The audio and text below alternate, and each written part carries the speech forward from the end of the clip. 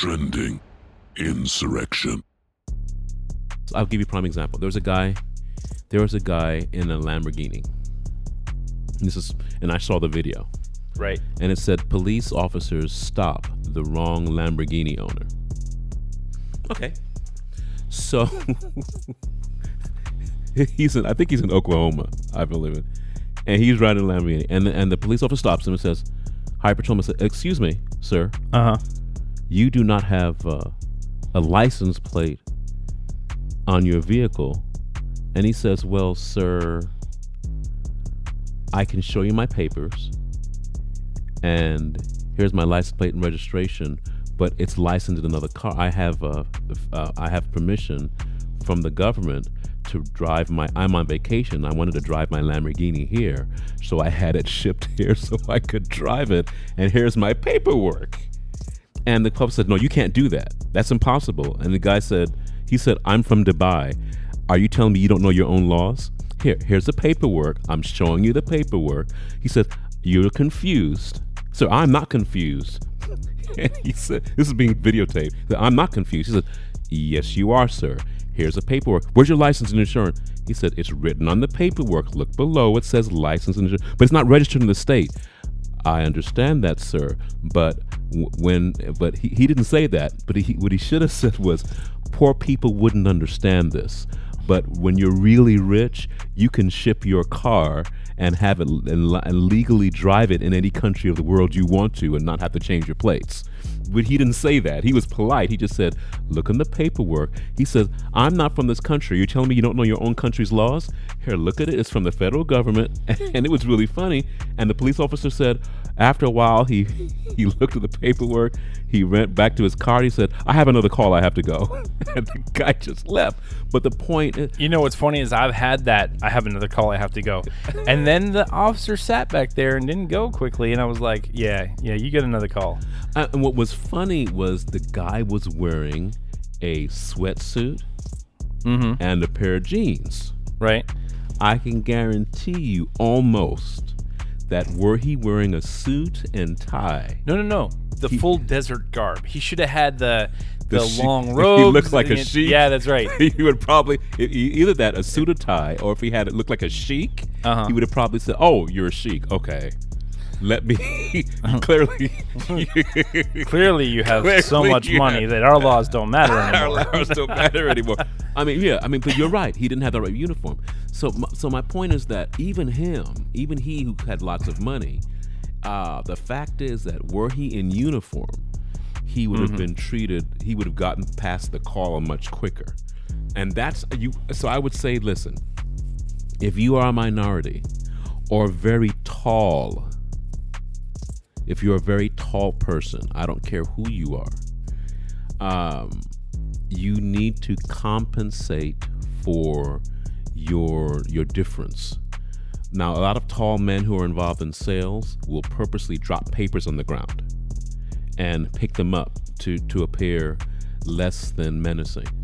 A lot, and it works for them. It's a technique that they use. A lot of people who are, because tall men can be menacing to other people, especially if you're tall and large. and so if you're tall and large, I've had a few experiences with that. Yeah, and so they do things to compensate for their strength. If you're tall, large, One of them was a manager at the gym that I go to.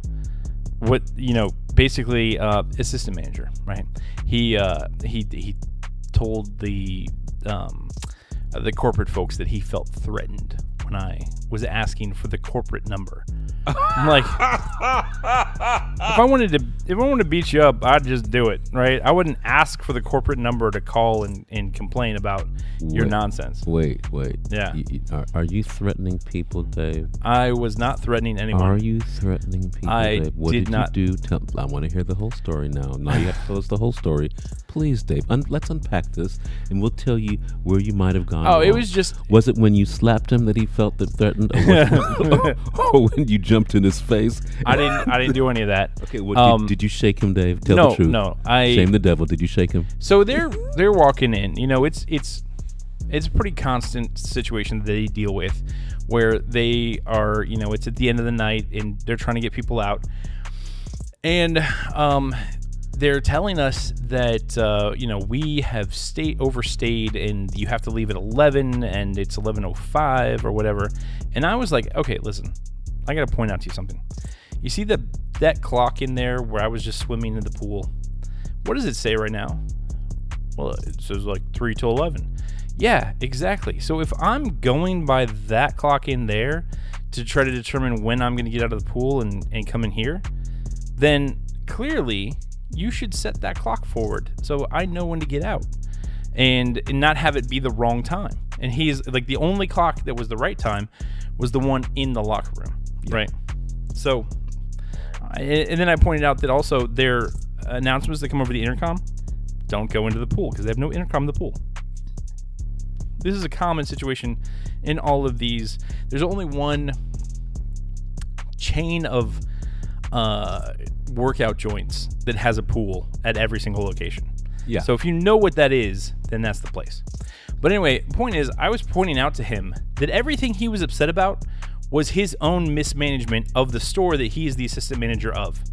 And then I pointed out to him a couple other issues that I'd been having, and he's like, oh, we don't control that, blah, blah, blah. It's like, it's all over somewhere else. I'm like, okay, so you have absolutely no authority to fix anything here. That's great. You are the worst assistant manager I've ever had to talk to.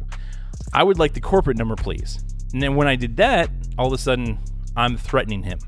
Well, I kind of was threatening him because I'm going to call the corporate number, and that is a threat to his job because he was inept at that particular activity. Anyway. Okay, so I want to unpack that a little bit.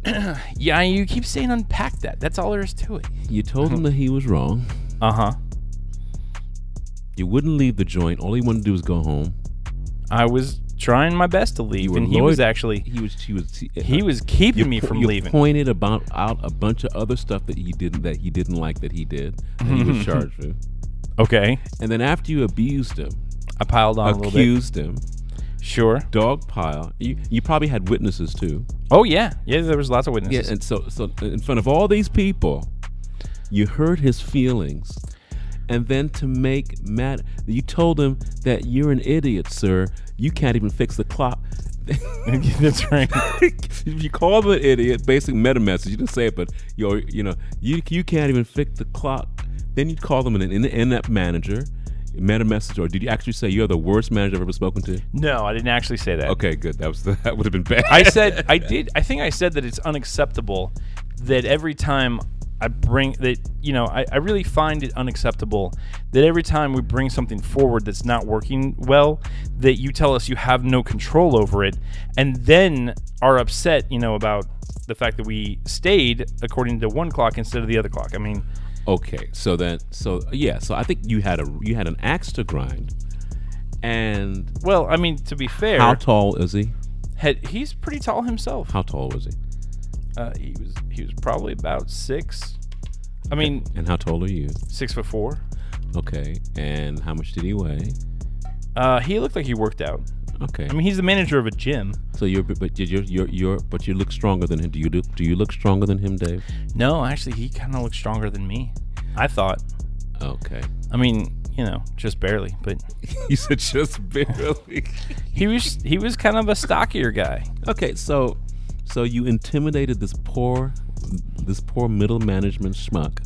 Okay, I'll accept those wording. That wording. And okay, yeah. And then you got to realize. Then you threatened. No. Then you threatened to call his. Well, let me put it this way. Because I do customer service. That's my bailiwick. That's what I do for a living. Yeah. And this guy had no customer service skills at all. He comes in. It's the end of the day. He starts yelling at his customers, who then say, "Hey, by the way, this is really your fault. So stop yelling at us because you're the idiot who can't fix this stuff." Well, that was the first thing he did wrong. You never yell at your customers. Right. Well, and this is what I'm saying. And I didn't even start with him, right? So it was actually somebody else who started pointing out the flaws and problems with this particular area. And you joined in. No. I waited till that was done. And then I asked one question. And then after asking the one question, I said, well, let me, do you have the corporate number, because I'd like to call them. You're telling me that you can't do any of this. I'd like to call the corporation, at corporate, and put in these complaints and have them. And so I did actually later call corporate, and I was told that he lied about everything. Everything that we were talking about, he has the ability to make it better and to do stuff about. But, basically he didn't want to. Did you hear anything back after that incident? Oh, I did. I heard from corporate that he was basically lying about me and saying that I had threatened him. And I was like, I didn't threaten him. Okay, no. And the person on the call, I said, okay, no, stop. Tell me, what did I say that was threatening? I asked him for the corporate number, right? You know that I asked him for the corporate number because I wanted to complain. That is not a threat at all. So, and it was, he said I threatened him, but he didn't give any details on that threat. And I was able to make the point very clearly with the corporate people that I was talking to that, in fact, that was a lie because I had asked for the corporate number, and that's why he went and decided to lie about me. And that was unacceptable in my view. Like, that's just not okay for somebody to try to do that. And I mean, I had just shelled out like a couple $1,000s basically. I bought a 3-year contract with this corporation, with this particular gym, and spent quite a bit on other services that they offer. And then I've got a problem like this, and they're defending him when it's clear that he was lying. And how was that resolved, friend? They basically said, okay, well, we're going to handle it, and then nothing changed. They didn't refund a part of your money. Oh, no, they didn't refund anything. Absolutely not. I wasn't really looking for a refund. I was just looking for the service. And so, yeah, it was not, and one of the reasons I'm not saying who the gym was, because they were terrible, and I don't think that they should get any advertising here. That's very interesting. Customer service is really important. Have you found what's the worst customer service you've ever received? That was it. I mean, was that really? That was it. Like, that's it? You lived a golden life, my friend. No. The guy actually told me that he'd banned me from the store, and that was so he told me that I couldn't come back, and that was one of the reasons I contacted the corporate office, and it took me 2 days to contact them because it was a weekend, right? And when I called them, I was irate. I was like, I just paid this much money, and he told me I can't come back to the store. Could you get your money back? I could not get no. Okay, so the way that conversation went down is they told me that he didn't have the authority to tell me I couldn't come back. Only the manager has the authority to do that, and that he wasn't the manager. Wait, but even if the manager did, can you get your money back? Well, I'm sure that I would get my money back one way or another from that. I mean, and you said you weren't menacing. I just so generally they do not give money back. They are absolute iron-fisted. They get your money, they keep it, period. I mean, that's what gyms are like, though. So, but they told you couldn't come. Well, I couldn't come back to that store, so he wasn't actually even telling me I couldn't go to other stores. There's something like 15 stores in the area, or 15 gyms in the area. Okay. He just happens to be the dirt bag at the closest of the gyms. Okay, I understand. I understand. Well, and they all have pools, so it's not like I couldn't go and swim somewhere else. Yeah, I see what you're saying. Wow. Was literally the worst. That is the worst customer service story that you can tell me. I think so. Maybe I'm forgetting something. You've lived a golden life. I've had bad customer service, but never with that level of money, right? I mean, if I've ever spent more than $1,000 somewhere, I have been treated like gold. But I spent a couple $1,000 there, and this guy decided to treat me like that. He didn't know how much I'd spent. He had no idea that I'd spent that much money. That's part of the problem, I think. I mean, if I'm, spending that much money and I am showing up in workout clothes and the manager doesn't, like, okay, who spent over $1,000 here? He doesn't know. So, and he Not that I think spending over $1,000 should get me special treatment, but I mean, if you're a business, then yeah, it should. I believe that if you spend over, I think 600 is the number. If they see you, not even if you spend, if they see you consistently, I will say this: I get preferential treatment when I am friendly.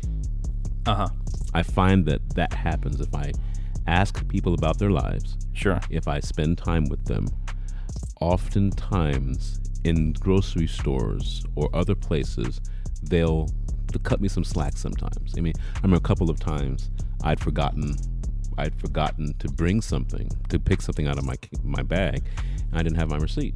You know what? One time I forgot my money at Chipotle. And I was like, oh, shoot, I'm just going to go to the car real quick and get it. And he's like, no, sir. You can just go ahead. We'll let you. I'm like, really? Yeah. I don't know. I mean, I was dressed like I had just come from the gym, so maybe they just thought I was poor, but I mean, they gave me the food. That happened to me. At In-N-Out Burger in California. I've never forgotten that. That happened to me at, I forgot where else it happened to me. That happened to me a couple of places where I just had to go to my wallet. Said no. One place they said, "Oh, your money's not good here. Just go take it and just leave." I've been treated really, really well. But I mean, that's because I'm nice to people. I'm a nice person. I try to be nice. Sure. And I don't treat people like they're servants, like a lot of people do when people serve them. I try to be respectful. I actually, one thing I would say this, I know the guy. I kind of knew the guy. Yeah. Because I had talked to him. And I'd been through the line a couple of times, and I'd always been nice to that guy. So there might have been something like that in play. But, I mean, ultimately, they were actually being nice to me that day. So yeah, I mean, that's what I'm saying. I mean, when people serve you, it is wise to treat them with the utmost respect, and not just respect, but to personalize and humanize them. And I find that you will always be treated well, because so many people. That's a date for me. That's how I pick a date.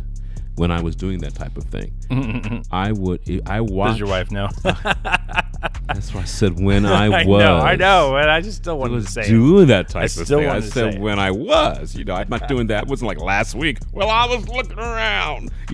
Not that. And I said, why? That's how you speak to people? Really? Thank you. I'm not interested anymore. What? They speak to people. I'm watching how this person is talking to somebody who's helping, and I said, "That's how you speak to people? No home training? That's it?" And I'm looking at that. I'm thinking, is that how your mother raised you? That's how your mother raised you? No respect. And I'm thinking, I can't believe it, sir. I am shocked at the abuse this woman is heaping on this worker, and I just can't believe it. I said, "And you have a boyfriend?" I'm thinking, who would date you like that? I mean, who?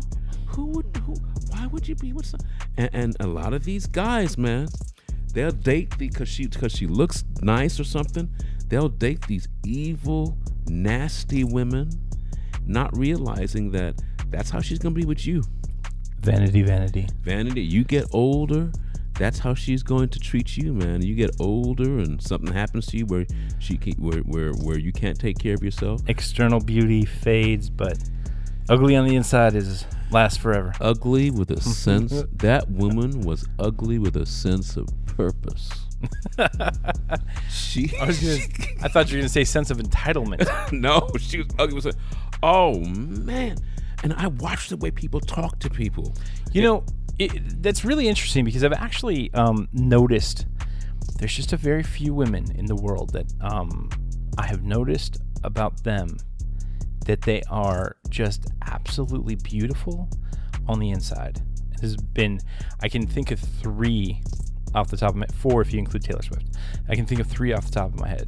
Yeah, I mean, you think of you think of, I've seen many people in action, and there is nothing more beautiful than a person who treats others with respect, and dignity, especially those who are doing menial tasks.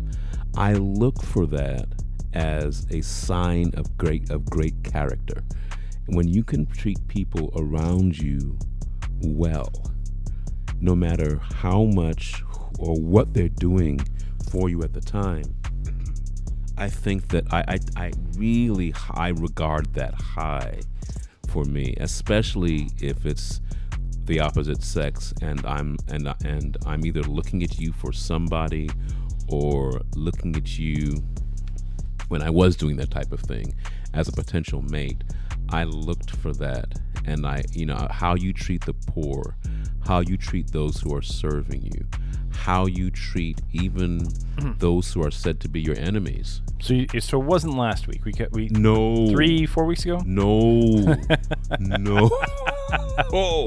no. But I mean, but actually, I'll take that back. I've spoken with a lot of women, and because in my job, I speak with women and men all the time, and I always think, oh man, I feel so sorry for your husband, or your wife. Is that what they have to deal with? Oh my! Is this where you're trying to get me to come to where you work? Have I got a girl for you? No, I mean, have you got a girl for me? I'm working.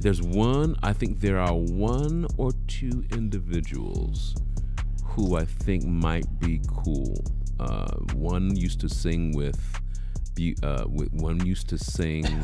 a Broadway show. The other one used to, and these are all these are all single in their 20s, 30s. Of course, I would expect single. Well, I have to say that, that they could be transitioning out of something, that's possible too. Listen, anybody who's transitioning, that's just off limits. Like, I'm not interested anymore. Okay, well, they're transitioning out of something, but not like that, but, or into something. I mean, but if you're transitioning, period, I'm just not. That's a hard no. You got a hard no. Okay, so I'm transphobic. Well said, sir. Well said. So I'm looking at how people are reacting, and the rules were different. I believe that that years ago there were a set of rules of engagement that everybody worked with. We had a set of rules, and we would live by these rules. And if we lived by those rules, we could hang around polite society. Okay. So, and I believe that somehow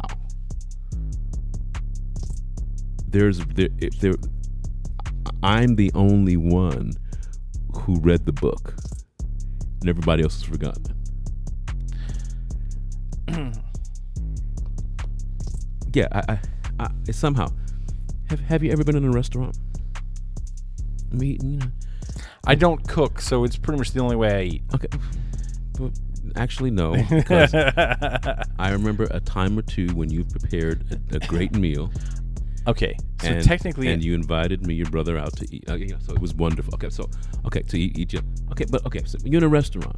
You ever seen this? You seen this? Uh-huh. You're in a restaurant, and you had taken ready to order. Right.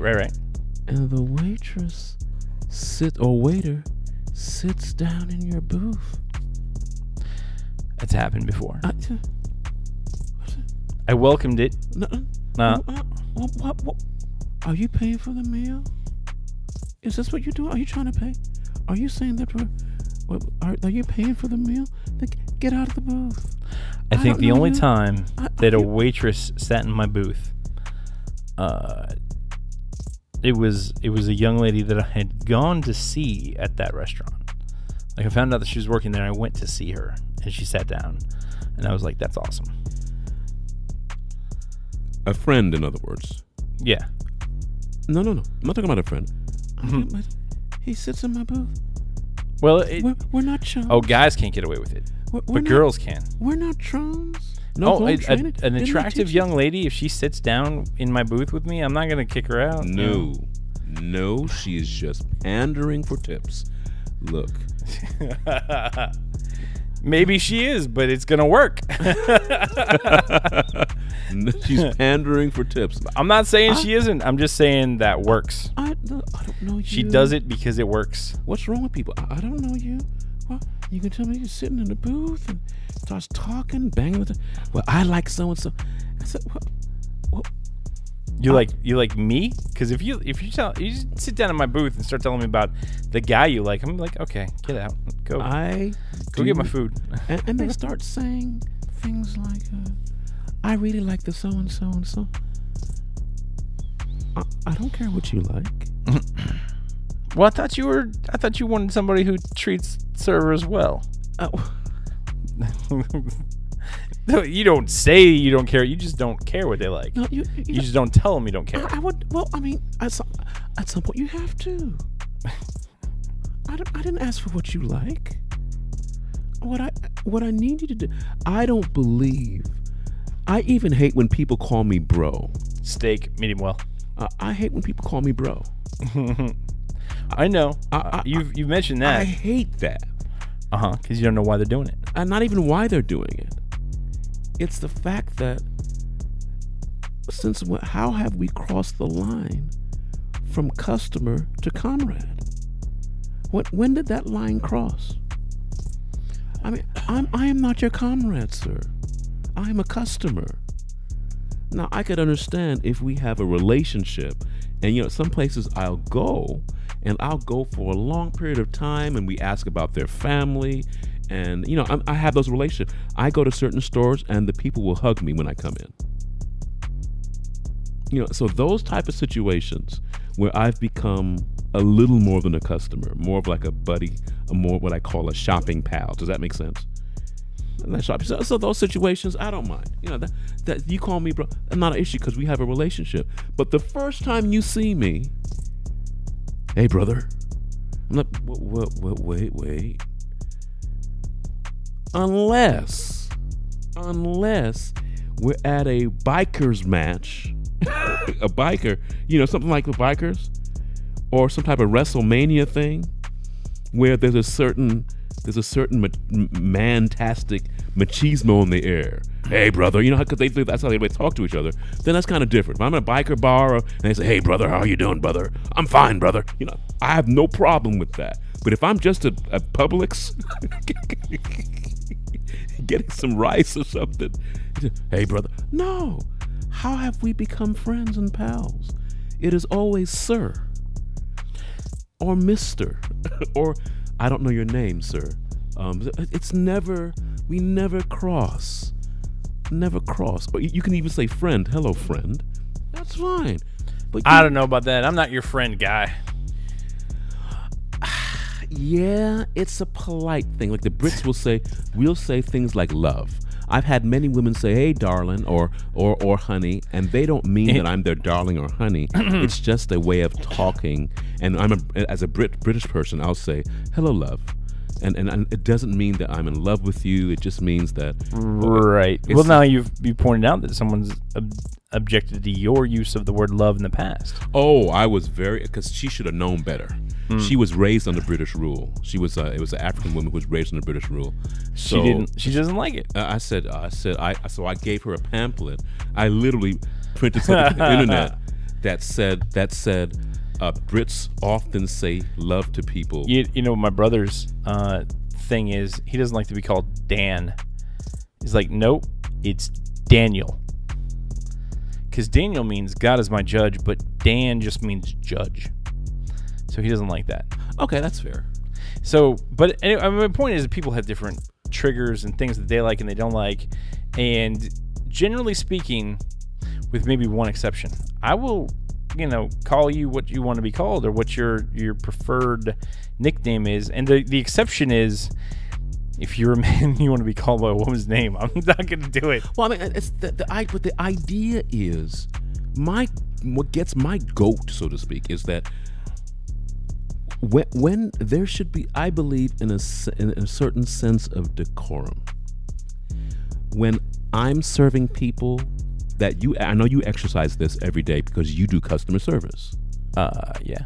And so there's a certain decorum that you're supposed to treat customers with. Sure.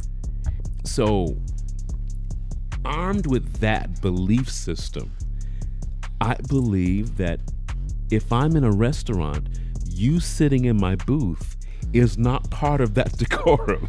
Well, but the thing is, you're probably a little bit more, what's the word I'm looking for? Steph? Concerned about decorum from being British, right? It's not just that, love. No. Come on, bro. No. It's not that. I'm not your love guy. You see how you see that? I'm not your bro, buddy. And I'm not your buddy, pal. You see that? You see what I'm saying? Love, bro, buddy, pal, pet. I'm doing the dude, guy. I mean, all the things that we call people. Okay, that's fine. South Park parodied this brilliantly. They had two characters who would go back and forth between "I'm not your guy, buddy," "I'm not your buddy, pal," "I'm not your pal," whatever. So they would go around in a circle, right, about like the words they were calling each other, and it was hilarious. But I mean, it was two guys who were. It was a skit anyway. But maybe they were fighting in that particular episode. I don't even know. But the point is, like, they did that already. They already parodied it, and it was hilarious. But the thing is, I don't know. I just don't. So you like when the people come and sit in the booth? It depends. With you No. Totally depends. And act like they know they've never met you before. No. But in the one case that I had, she was a friend. So. And I was totally okay with her sitting in the booth. Okay with her sitting? You don't know this person? Yeah. No, I knew the person. In fact, the only reason I was there was to see her. So for her sitting in the booth was just, it facilitated the purpose of the evening. Okay, yeah, I got that. That makes sense. We're not talking about that. My thing, it's not that I care about decorum because it's that. It's familiarity, though. And in a lot of languages, you have that difference in familiarity. And it's not necessarily built into the British language the way it is into, like, Spanish, for instance. But at the same time, it's built into the British tradition and the British culture, I think, in much more of a way than it is in American culture. No, sir. I believe the same rules apply. I can't... How will I say this? Well, some people not want it, but not gentry.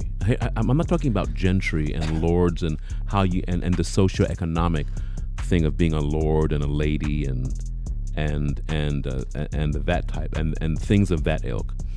I'm just referring to common customer service norms. For instance, when someone comes into your shop, you usually greet them with a good afternoon or a how are you? Or if you need anything, I'll be glad to show you. I'm just talking about those. These are norms. Treating every customer as with a great deal of respect. That the customer is always right. Treating every customer as if they were spending millions with you, and so everybody gets treated extremely well. No matter whether they spend $1 with you or they spend $1 million with you. The funny thing is, my customers get that $1 million treatment all the time. That's what they get. And that's what I'm saying. That's what I'm talking about. I'm not talking about the fact that you didn't address me as Lord Lou or Sir. I'm saying that I thought it was Duke. Duke of Lou. The idea that with that familiarity, I have often found that it's usually followed by a decrease in proper customer service. I find in stores where they do not call me Mr. or Sir or whatever the proper moniker is for a customer, they'll do things like curse in front of me. Or yes. they'll do things like, in other words, they've become so familiar I get you. That I'm no longer accustomed to be treated with a certain amount of respect. I think I'm now just some guy that doesn't matter anymore. I think that's fair. In that that customer service, you have to continue to respect clients in order to continue to provide the level of customer service. But yeah, that's what I'm saying. Because if I'm sitting in the booth with you, well, I mean, but take the example of the young ladies, right? Who are maybe, your Ringhouse girls or your Hooters girls, and you have a young single guy that comes in there. They want more familiarity than professionalism.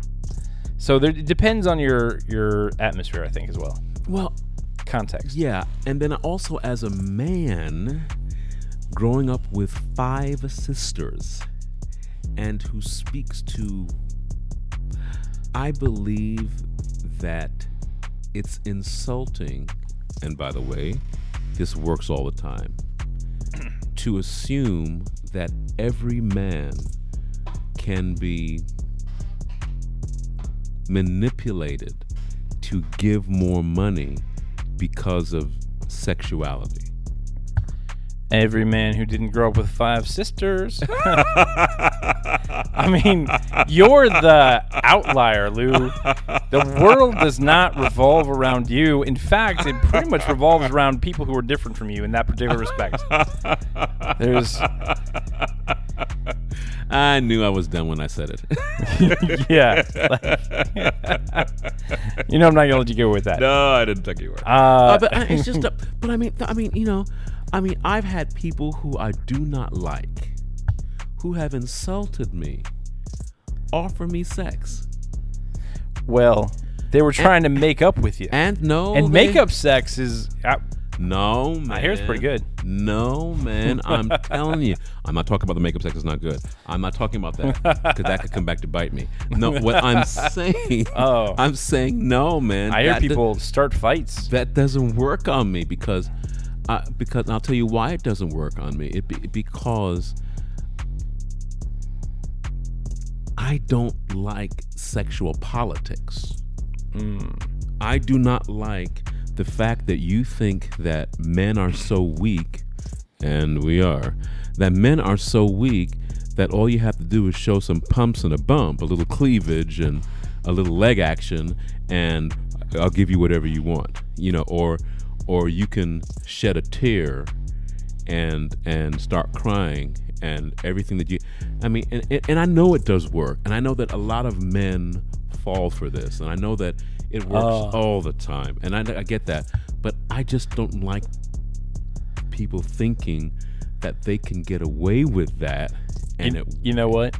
I'm a single guy, but one of the reasons I think it might be single, none of those things that you just mentioned work on me, and in the respect that if I'm upset at somebody and a young lady, and I'm telling her, like, this is the truth, this is what you did, this is why it's wrong, and you shouldn't be doing this, and it's not a quality that I'm looking for. If she were to start crying, I would not be affected by that. I would stand there and say, okay, get out of your system, let's go. I remember one video. There's a guy, right? And this woman was bawling. Mm-hmm. No. And the guy was simply, I know that you feel bad about this right now, and I understand that. Wait, he wasn't done. Yeah. And he said, I know you feel really bad about this, but I'm sorry. That just cannot happen. This is not going to happen. I'm not going, and it's because I don't want to go right now. I have a lot of things to do, and I hope you feel better about this later, but I am not going. And all the guys around him were looking at him as if he were some type of god, because they had never seen any man stand up to that great barrage of tears and sadness before with a straight face. And that is true. How many women have gotten out of tickets because of a good sob story, or how many women have gotten another man fired because of a good sob story, or some other type of thing? You know, oh, he threatened me. I felt because of a good sob story. Oh, because of a good.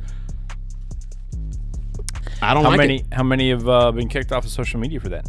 So, what were we talking about Smollett? Have we? Yeah. Now, you know how I know that we've talked about Smollett before? Because I made the joke that Smollett is redundant. No, we have never talked about him before. We have never talked about him, huh? No. So, small is like SMOL. Yeah. Is internet speak for small. It's like a cute little word that, little girls use for small. And then et means a smaller version of itself, a smaller version of something. Wow. So Smollett is actually redundant. Wow. He's a little man. Wow. What could you... And this is a great segue back into crybabies. What? That was good. What do you think he was looking for? I think he was looking for additional fame. He was already famous. He was already doing okay, and he just wanted to get... See, the thing is, I think he was a C-lister. C-lister, maybe in some people's book he'd be a B-lister. Like if you watch the show, maybe you thought he was a B-lister. Like I've watched Breaking Bad, and of course I think that Heisenberg is like an A-list celebrity at this point. So if I ever saw him, I'd shake his hand and say, "Hey," But if you watch it, maybe he was B-list for you. But in my book, he was C-list at best. And I think he wanted to jump up. He wanted to become an A-lister. And I think there's a couple things keeping him from it, right? So, like, he's just not... I don't care about Jesse Smollett in a couple of different ways. He's actually a rather attractive guy. So, I mean, he's attractive. He's got some acting chops. I don't know. I haven't seen him in the show, but I saw him on Good Morning America, and that was quite a performance. You actually watched him on Good Morning America, and you didn't say anything to me. I saw the video on the internet. Oh, I mean, here's the thing. Like, it was at the point where everybody knew it was fake. It was the point where the Chicago PD had already kind of let it out that they didn't believe him. And then he was going on Good Morning America to kind of bolster it, right? So the problem is that, he stayed away from specifics. I mean, that's one of the big things that he did. He didn't talk specifically about certain specific things because he didn't know what the cops knew at the time. So he didn't want to get himself in deeper trouble than he was already in, which was actually kind of smart, but it shows consciousness of guilt, I think, in my view. So, I mean, ultimately, I have not been interested in this whole thing. I haven't wanted to talk about it. And just the fact that he lied. I mean, he lied about getting attacked by people because they hate his race and his the fact that he's a homosexual. I mean, that's what he was doing. And he was trying to... My question is why? Because he was looking around and he didn't see enough of that. He thinks that Trump supporters are racist, homophobes, and violent. And he's like, I haven't seen enough people get beat up for this. I haven't seen enough actual hate crimes. So I'm going to go ahead and fabricate one. And the thing is, like, these fabricated hate crimes are actually on the rise. And that's what I was saying earlier, is that people are concerned because these fabricated hate crimes and, 12-year-olds with their chalk are making their way into the FBI statistics on hate crimes. So, but he wanted to do something that would get noticed. He wanted to... that audio that we just heard will probably not be on the final thing. So if you're wondering what just happened, something loud played in my ear. But he wanted to get noticed. I don't know how to describe it. It's like I've felt it before. I know it's a human thing, right? You want a certain thing to be true, and it's almost like a firefighter who's also an arsonist, right? It's like, I'm just sitting here, I'm bored, I want to put out a fire. Well, you know what? I'll go make a fire, and then I'll get to go put it out. You know, that kind of thing. Like, he wanted white America and Trump supporting America to be racist, homophobic people who would attack some random person on the street. And so he just said, all right, well, I'll make it happen. And then he had basically 2 guys who had been associated with the show. He paid them to attack him.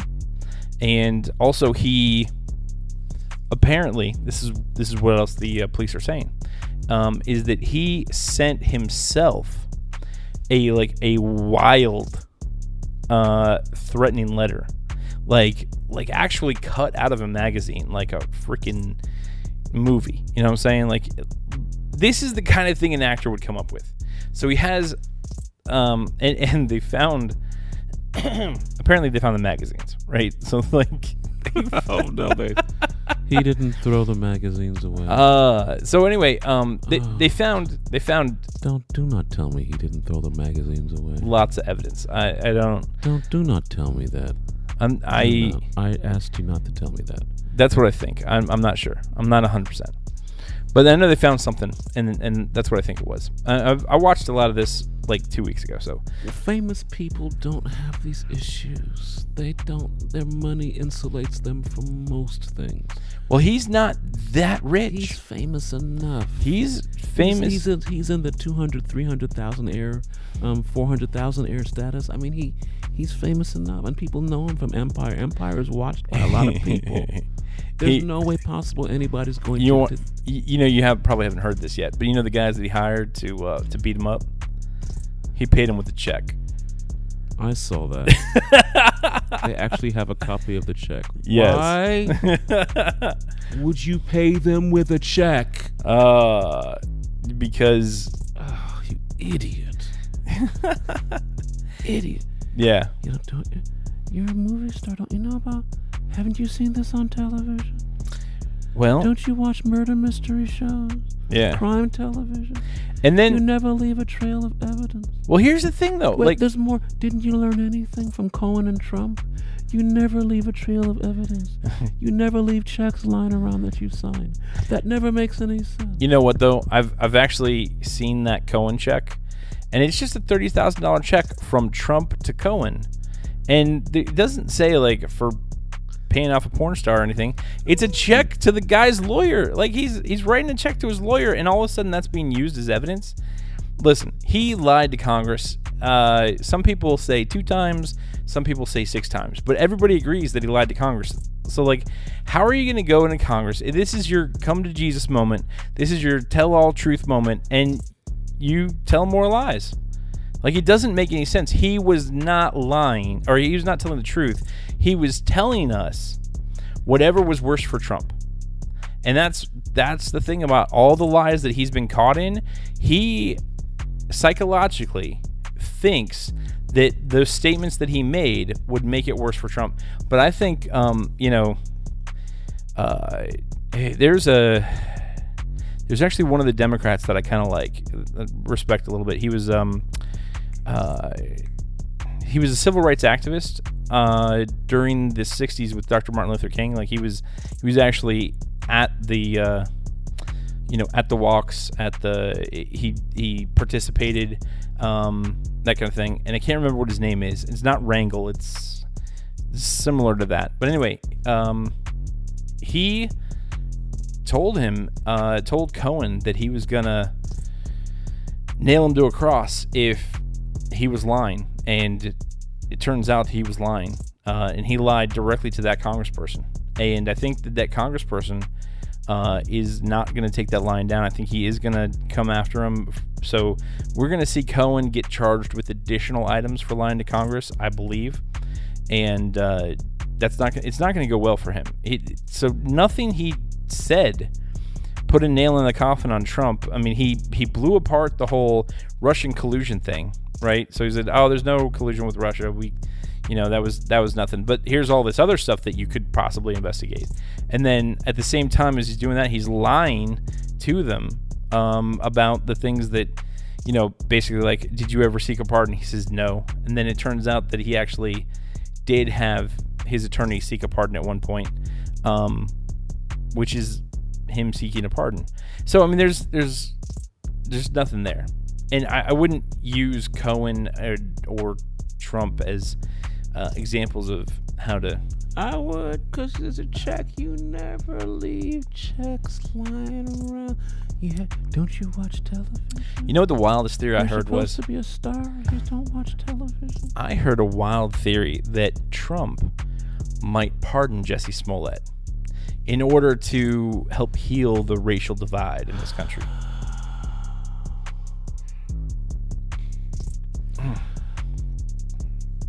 You mean to tell me that you don't watch crime television? I'm trying to figure out how you could be so... He makes it. You leave the check around? Actors are not classically very intelligent. You leave the check around? How are you going to leave the check around? Have you ever... How are you going to leave the magazines around that you cut out? How are you going to pay the... How else are you going to pay him? You cash the check and you bring them cash. Well, and you don't cash a check for the exact amount you give them either. You cash a check for like $10,000 and then you hand them... Yeah, and then you hand them $3,500. Yeah, and then you use the rest of the money for some... You don't... That's just spreading around money. So, but here's the thing. But there's more, please. I am not done. I'm not done. There is more. Why? There's another thing that... Why? You got to hear this. Okay, tell me. Go ahead. Okay, so he also left the noose around his neck. In other words, he said that these people put a noose around his neck, beat him up, and then he left it around his neck, and his reasoning that he claimed was he wanted people to see it. Now, have you ever met, though... I mean, you deal with... you're a music director. You deal with artists and musicians and actors all the time, right? Generally speaking, are they above average intelligence or no? I have met genius. I've met many genius level, and I have met people who are savants. Okay. And many in between. And I will simply say this. How are you going to pay people to beat you up who work on your television show? Well, one of them did. How would you think that would work? But let me ask you this. How are you going to pay? He thought it was going to be on camera. And he got two black guys to beat him up in a supposedly racist motivated attack, right? Like, they weren't black guys. They were, I think, Muslim or something. No. Well, I mean, their skin color was black. No, I don't think they're black. Yeah, they're black. No. Yes. No. Absolutely. They're not black. If you look up pictures of these guys, they're black and they're built. Like, they're big dudes. And so the thing is, here's the thing. Jussie thought it was going to be on camera. He had them beat him up in what he thought was the field of view of a traffic camera, but as it turns out, the traffic camera pointed the other direction. So that's why there's no video of this, right? And he thought he was about to get beaten up in full view of the cameras. So this is why he got actors to do it. Now they bought face masks. So but here's my question. I mean, part of what he thought was the motivation, what he was claiming was the motivation of this attack would have been racism. And how can that be if the two guys are black as well? And then if it's on camera, it's going to blow apart. Yeah, look at those two guys on the right. On the right there. Those are the guys. Now you tell me they're not black. They're not black. What are they? They're tanned. They've spent a lot of time in the sun. They're super, super tan. They've spent time in the sun. No. Listen. These guys have family in Nigeria. English is not their first language. They've spent time in the sun.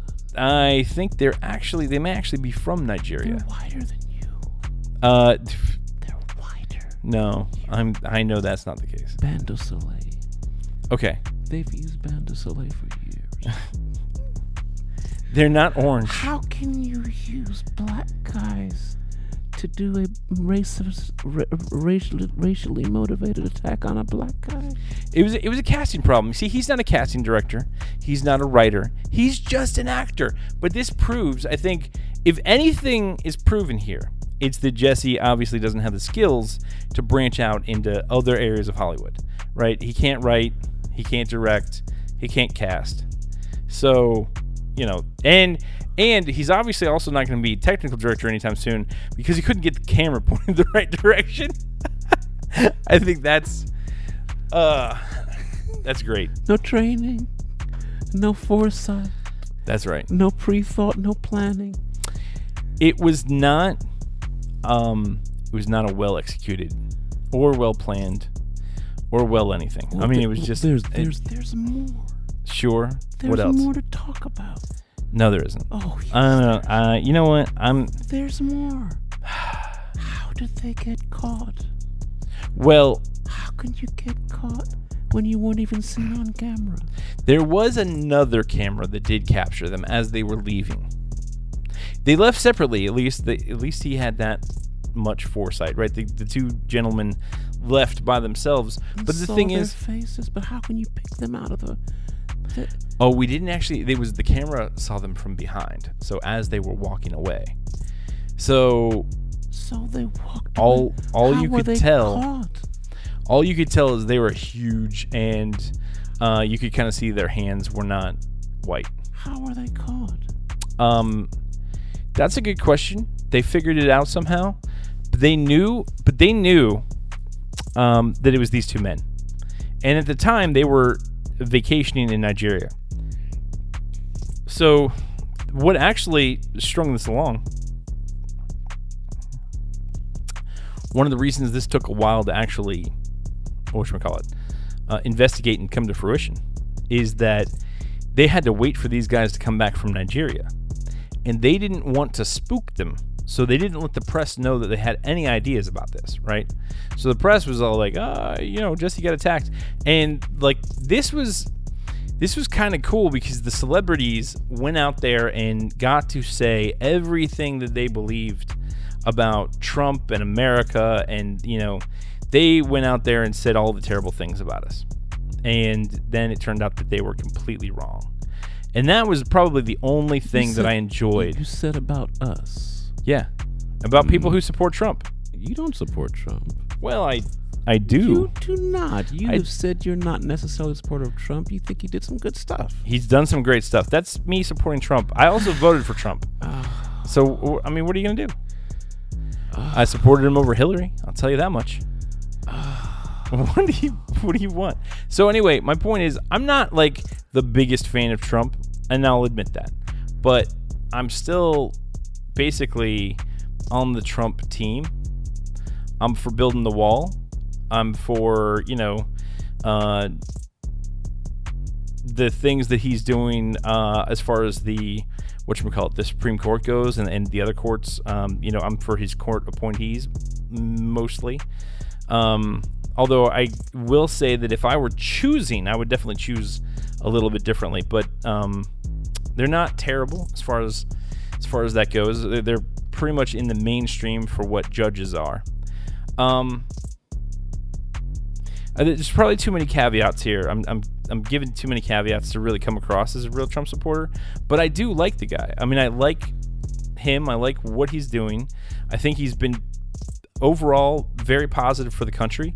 I think he's fixed a lot of things. He's done a lot of really good stuff, especially the things that have been kind of less political and just about like reducing regulation.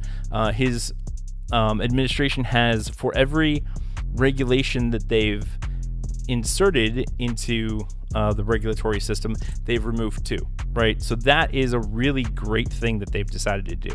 So an overall reduction in regulation, but not just a deregulation, but a reduction in regulations, which is a good idea. And there's been a lot of other good stuff that he's done.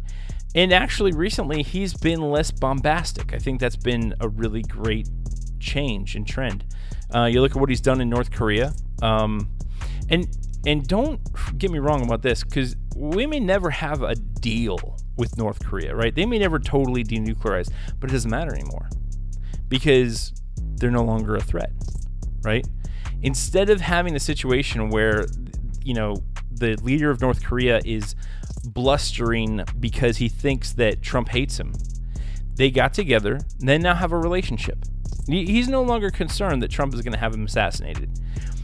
So he's not blustering with his nuclear arsenal anymore. So this is a really great turn of events in the world, right? This is probably the best outcome that we could have actually hoped for in North Korea.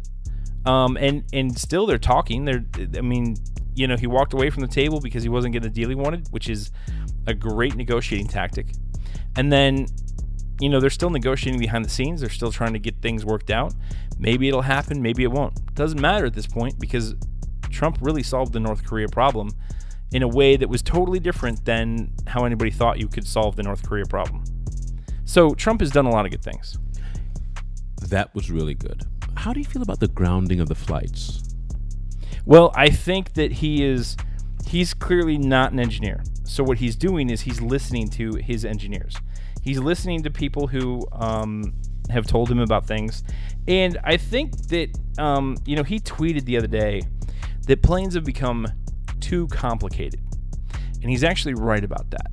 In other words, planes have gotten to the point where there's almost too much technology involved in them. And now so this is, I think, probably one of those adaptive valley situations, right? So there's too much technology involved in the planes at the moment, and it makes them just a little bit less safe. But we're going to reach a point where they're almost entirely automated, and then they'll be more safe. Which is, but he tweeted out something about it's not okay for the fact that the aircraft, the pilot, cannot take over the plane quickly enough. Now, if that's any indication of what he was told by the FAA or the investigators who looked into this, then it would indicate that it was on autopilot and something happened, and that ultimately led to the crash. Now, I don't know that to be the case. I'm kind of reading between the lines here. He's the president. He is getting the best, most up-to-date information. So I'm going to assume that's the case, and then I'm going to apply my avionics knowledge to this, right? So, I actually did work in the avionics field for a while, specifically with electronics, right? So I suspect that he is doing exactly what he should be doing, because my suspicion is he's following the recommendations of investigators. Generally speaking, that's not a political part of our government, and we need to leave that unpoliticized, because that's about engineers and that's about science. And I don't want people arguing about whether it's a male or female plane. I want people who know engineering to be researching these accidents when they occur. And what they actually do is they literally reconstruct these planes, right? They put them back together. They take all the pieces, they find them, they ship them to a warehouse, they tag them, and then they put the whole plane back together and basically figure out what went wrong. So my suspicion is that they now have some idea of what's gone wrong. I'm sure this investigation will actually take place over the next 6 to 8 months, right? They may have some idea. They may have found the black box. They may have found some telemetry data and things like that. There still is going to be a lot of work that they need to do to investigate this. But at the same time, Trump called out Boeing and said, I I think Boeing is the manufacturer. But he called out the manufacturer and said that they need to have people fix this, which my suspicion is that he didn't come up with that on his own, that was what the investigators told him, and that he then basically parroted that. So, and I think Trump is... I'm going to say that he's smart enough to know that he doesn't know anything about aircraft. So whatever he's saying it because that's what people who do know about aircraft are telling him. And I think that's where we're at. He may color it a little bit or characterize it in a way that is slightly humorous, however. He didn't, actually. It was very well said. The decision announced by President Trump followed determinations by safety regulations and regulators in some 42 countries to ban flights by the jets. The 737 MAX aircraft, made by Boeing. So, you know... And the thing to point out here is that even though they've had 2 failures in a very short period of time, these are still very safe airplanes. You're safer riding in one of these airplanes than you are riding in your car. Unless you're driving a Tesla or the Tesla is driving you. But, I mean, these aircraft are generally safer than your vehicle. So, on the one hand, like, yeah, I'm glad they're doing something. On the other hand, like, is it overreaction? It may be, but at the same time, you know, in this industry is extremely safety conscious. The crash of Ethiopian Air Flight jet Flight 302 took place just minutes after takeoff. Wow. And the circumstances in the October incident operated by Indonesian carrier crashed and killed 189 people. So, I mean, so these happened, one happened very well, quick. Now, the other thing I'm going to point out is, did you see that those were in other nations? Yeah. Those are not American crashes. Now, here's another thing that you have to know about aircraft and specifically their maintenance schedules. They have insane maintenance schedules. There are some aircraft that you have to change the tires every time they land, right? Like that's kind of crazy. Like, you know for a fact you could do 100 landings on those tires, and yet they mandate every time it lands you change that tire, put a brand new tire on there. Well, does that make any sense? And probably I'm specifically referring to the kind of aircraft that land on an aircraft carrier. So we're talking, fighter jets, things like that. And those tires, admittedly, are smaller than like your big, huge tires that like a Boeing would use, 737, 747. But anyway, the point is they have these maintenance schedules and they're mandated. Now, in the United States, we follow those maintenance schedules, right? And if you're going to fly an aircraft, you're going to be an airline, then you're going to follow that maintenance schedule. And that may be one of the reasons why no American companies have had a crash yet, and yet the companies around the world may have. They may not have followed the maintenance schedule as it was laid out by the manufacturer. So if that's the case, then you're probably looking at some kind of liability from those companies as well. And I'm not saying that I know that was the case, but I'm saying that I know for a fact that around the world, the maintenance schedules are followed less strictly than they are in the United States. With the Ethiopian crash, the airline said that one of the 2 pilots on Sunday's flight reported flight control problems to air traffic controllers minutes before the plane crashed, and told the controllers that he wanted to turn back to Bole Airport in Addis Arabia. The pilot was cleared to do so after 3 minutes before contact was lost. So whatever happened, it's wow, that's terrible. With these fly-by-wire systems that we're working on right now, right? And by fly-by-wire, what they mean is they took the wires out and they put electronics in.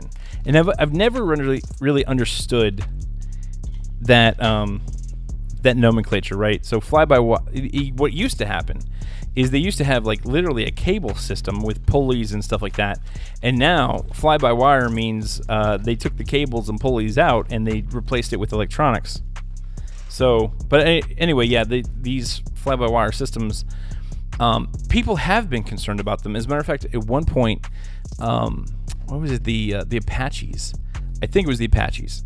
They found that when they were flying in very close formation, and an Apache that was above, like directly above the other Apache, would hit the key on their HF radio, it would cause the Apache below them to go into a nosedive, which is a very scary thing if you're in an Apache, right? So they actually lost a couple of those Apaches from that, but that was EMF, and they've since really gotten to the point. That's like why you can't have your cell phone on an aircraft, even though your cell phone's nowhere near as powerful as an HF radio was, and there's no way on Earth that's going to cause that problem. But that's kind of why, right? Those fly-by-wire systems, and especially now they have digital fly-by-wire, right? So like instead of analog, it's digital. And if you have a truly digital system, there's really almost no chance that interference is going to actually cause the correct kind of signal to go from one piece to another piece to cause a control mechanism to actually act up. But we really don't know what happened with this yet. And obviously, whatever the problem was, my suspicion is it was electrical in nature. But some component failed and they lost control. And there was no backup, right? So like if this, maybe there's a failover or redundancy, but there's no, like, if you lose electronic control, you don't have a wire that you can pull on. You don't have, like, you can't pull harder, right? Like you see these old movies and it's like, oh, the thing is stuck, I'll pull really hard on it and it'll work. Because maybe you lost your hydraulics. But in this case, if you lose the control, then it's like it's not even there. All is lost. And I think perhaps that might be something for critical systems. I think perhaps they should put a wire in there and make it redundant. So you have a manual system that backs up the digital system in case something goes wrong. Well, I don't know that I mean, that would be the same. Don't get me wrong. I totally understand, and even everything I've said kind of would lead you to that belief. However, I don't think that's going to be the case. You're not going to, but they should. In fact, I think we're going forward with this. In other words, it's going to be, we're not going backwards to manual and mechanical. We're going forward to better digital and more reliable. And ultimately, we're going to get more reliable. In fact, again, I'll mention that none of these have gone down in the United States, right? Like, none of them have failed here where we pay attention to the maintenance schedules. Okay, well, listen carefully. Uh-huh. I believe that my solution is 100% foolproof. Well, it's not, because even a cable can break. I'll tell you why it's 100% foolproof. Because it offers true redundancy. And I'll tell you how it offers true redundancy. It is no different than the redundancy that you would have with a self-driving car that allows the owner-operator to take over, or allows the computer system to take over, allows an analog system take over should something bad happen. Well, this is exactly what that. How would that be bad? Okay. First of all, there's an engineering constraint, right? So you have a limited amount of space, and you also have weight limitations. So if you're saying, okay, now you have to put in the electronic system, and you also have to put in the metal cable system, you're doubling the weight of these systems. Well, at the very least, maybe even more, because the cable and mechanical metal pieces are going to weigh more than those electronic pieces. Not for every system, right? Just for the critical ones. For controlling the ailerons, right? Yeah, I get it. Just for the maybe for engine speed. Because here's what happened. Uh-huh. They said that in the Ethiopian flight, they had control issues. Right. And then the guy said, we need to turn back. And he got permission to turn back. Then they lost contact. And so what that tells me is that had he been able to shut off the control quick enough and then take and have a manual system, right? So those people would still be alive. He had 3 minutes to do it. Well, that's before they lost contact, so it might have happened before. But I mean, it just seems to me, well, so you assume he had about 3 minutes, and if there was an action he could have taken, he would have saved the flight. I mean, I almost guarantee you that you're right on that. The problem is, it's just from an engineering perspective, that's not the way people are going to go. We're not going back. It's kind of like, you got to burn the ships. You know what I mean? Like, in other words, we've gotten to the new world. We're burning the ships. We're no longer going to deal with wooden ships. We're no longer going to deal with metal controls. We've got to move forward with this. And even if you have, it's really hard to integrate a manual control into an electronically controlled system, right? Because imagine, for instance, if you will, that you have to have both mechanical and electrical hooked up. But at that point, if they're out of alignment at all, they can start to conflict with each other. Like, say you're pushing forward, and one system thinks that's 3 degrees, and the other system thinks that's 5 degrees. Well, now you've got basically a fight between your manual and electrical controls. You don't really want that. What you want are electronic controls that actually work 100% of the time and are replaced on the appropriate schedule. There's not much I can say about that because I'm totally a novice. I can't speak to that at all. All I can say is that's tragic, and I can see this type of thing happening with the electric car, with the self-driving vehicles. I can see that will eventually be a problem. At some point, I'm sure it will be a problem. But you see, here's the thing. There's a couple of things that people have said about self-driving cars, right?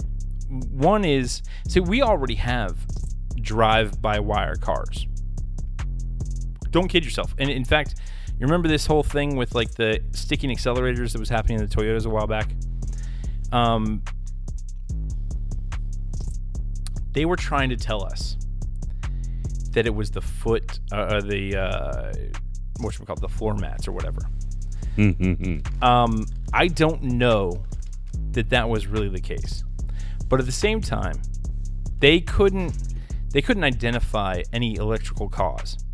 But here's the thing: they did make some changes, and really, this is the important change, right? If a human being takes an action, and this is what all engineers agree with, except maybe a couple of car engineers. But if a human being takes an action in an automobile, it shuts off the cruise control. It shuts off the automatic driving. It shuts off, if you've got if you hit the brake pedal, it shuts off the gas or the accelerator. If you take an action as a human being, it shuts off the AI that's driving. That is what we all agree needs to happen. And that is the way to get us from where we are to where we need to be, because at some point we know that cars are going to drive so much better than people. Cars are going to be a lot less prone to error. They're not emotional. They don't get fooled by the situation as easily. They do occasionally get fooled by the situation, but people actually get fooled by the situation a lot more than an AI will, right? So people don't always necessarily know how to turn into a skid and things like that. The AI will know how to do that and will basically be able to save your life when you're not smart enough to do it. And I think that's great.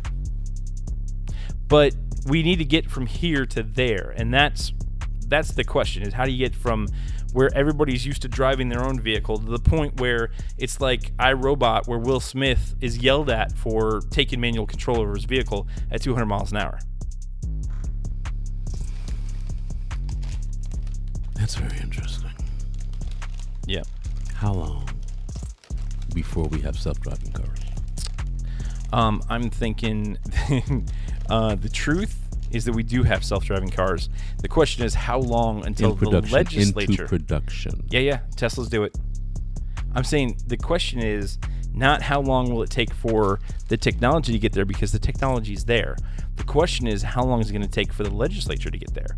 Because the only reason we don't have self-driving cars in Florida is because there's a law on the books that says you have to have a human drive a car. Okay. So how long? Ask your local legislature. I don't know the answer to that. If it was a technical question, I might be able to tell you. How long before it becomes common in all vehicles? Well, actually, in all production vehicles. That's a great question, because there's all my questions are great. How dare you, sir? That's a particularly good one, because there's aftermarket mods that are going to be available in the next 6 months to a year for like not all vehicles, but all of the major manufactured, like the major, most common manufactured vehicles. Could you imagine if you could go back to a 1970 Chevelle and make that self-driving? Well, you could do, even with older vehicles, you could have a kit that you could make them self-driving. Wouldn't that be awesome? That would be interesting, but I'll tell you this: the technology that's going to come online in the next year or so won't do that. And the reason for it is because it's going to make use of your smartphone and a USB interface to your car's already existing drive-by-wire system. Right? It's going to basically just take over the car, and then it's going to have the ability. You're going to have the the cell phone itself will be able to see things, and then also the road. Some cars have sensors, so you have that ability as well. Yeah. So basically, that's what it's going to take advantage of. It's going to take advantage of the cell phone and the sensors on the vehicle. That's going to be exciting. What a great time to be alive. This is James Bond. It'll be really exciting when, and here's a little inside baseball for you. Operating systems have pauses. Now, we don't normally notice them, right? Because like maybe your computer freezes up for a second and the mouse doesn't move, or you get the little circle, the little Macintosh circle or whatnot. Your phone has the same problem. Now, there are operating systems that don't have that problem, right? I can't remember what it's called, like ActiveX or something like that. And basically, these are operating systems that like missiles use. And you know how missiles, and I know this from my time in various manufacturing and logistical roles in various companies, right? Yeah. So missiles have to hit their target, and when they're trying to hit their target, they can't have the operating system freeze up and not understand the input that's being received from the sensors. Because if you freeze up even for a few seconds, what'll happen is you'll miss your mark, right? Like yeah. So you'll overfly or whatever. So what I'm a little concerned about is that the operating system is not dedicated to the application. So let's imagine for a second that you get some kind of a text or an incoming call, and then all of a sudden it crashes your car. Well, I hate this. I really do hate the cell phone idea. I didn't mention that, but I can see a whole bunch of problems with that. Right. Well, I mean, and that is really the problem, right? Is the so it's gonna. I mean, I think it'll probably work well enough at first, but at some point we're going to realize that there are definitely problems with not having a dedicated system to do the self-driving situation. So maybe they'll come out with a tablet that, like, instead of you having a cell phone, they'll say, okay, you have to buy our $200 $800 tablet, and then that can interface with your vehicle, and we're going to rewrite the operating system, and we're going to shut off all the wireless stuff so that it won't be accessible from outside. It's going to be like a tablet that you have to hardwire into your vehicle. That would be the safest thing. And think about this for the CIA is always looking for ways to assassinate people. What if they figured out a way to tap into your phone and make you crash? And all of a sudden the CIA doesn't like you, and all of a sudden you just find yourself running off a cliff. Well, I have to say, I can see that happening already. I'm not really thinking the CIA. I mean, but somebody. Or maybe some kind of a dark operation. I say CIA because they're an easy target. They're they're easy to talk about as far as assassinations go. Because I mean, if America wanted to assassinate somebody, it'd be the CIA. Like if the president wants to assassinate somebody, he's going to go talk to the CIA. That's just how I think it would work. Anyway, well, Tesla's way ahead of the game. They're the best system at this point. I want a Tesla. I think they're amazing, and quite frankly, all of the criticism I've seen of Elon has been just, people who don't understand technology, people who don't understand, whatever.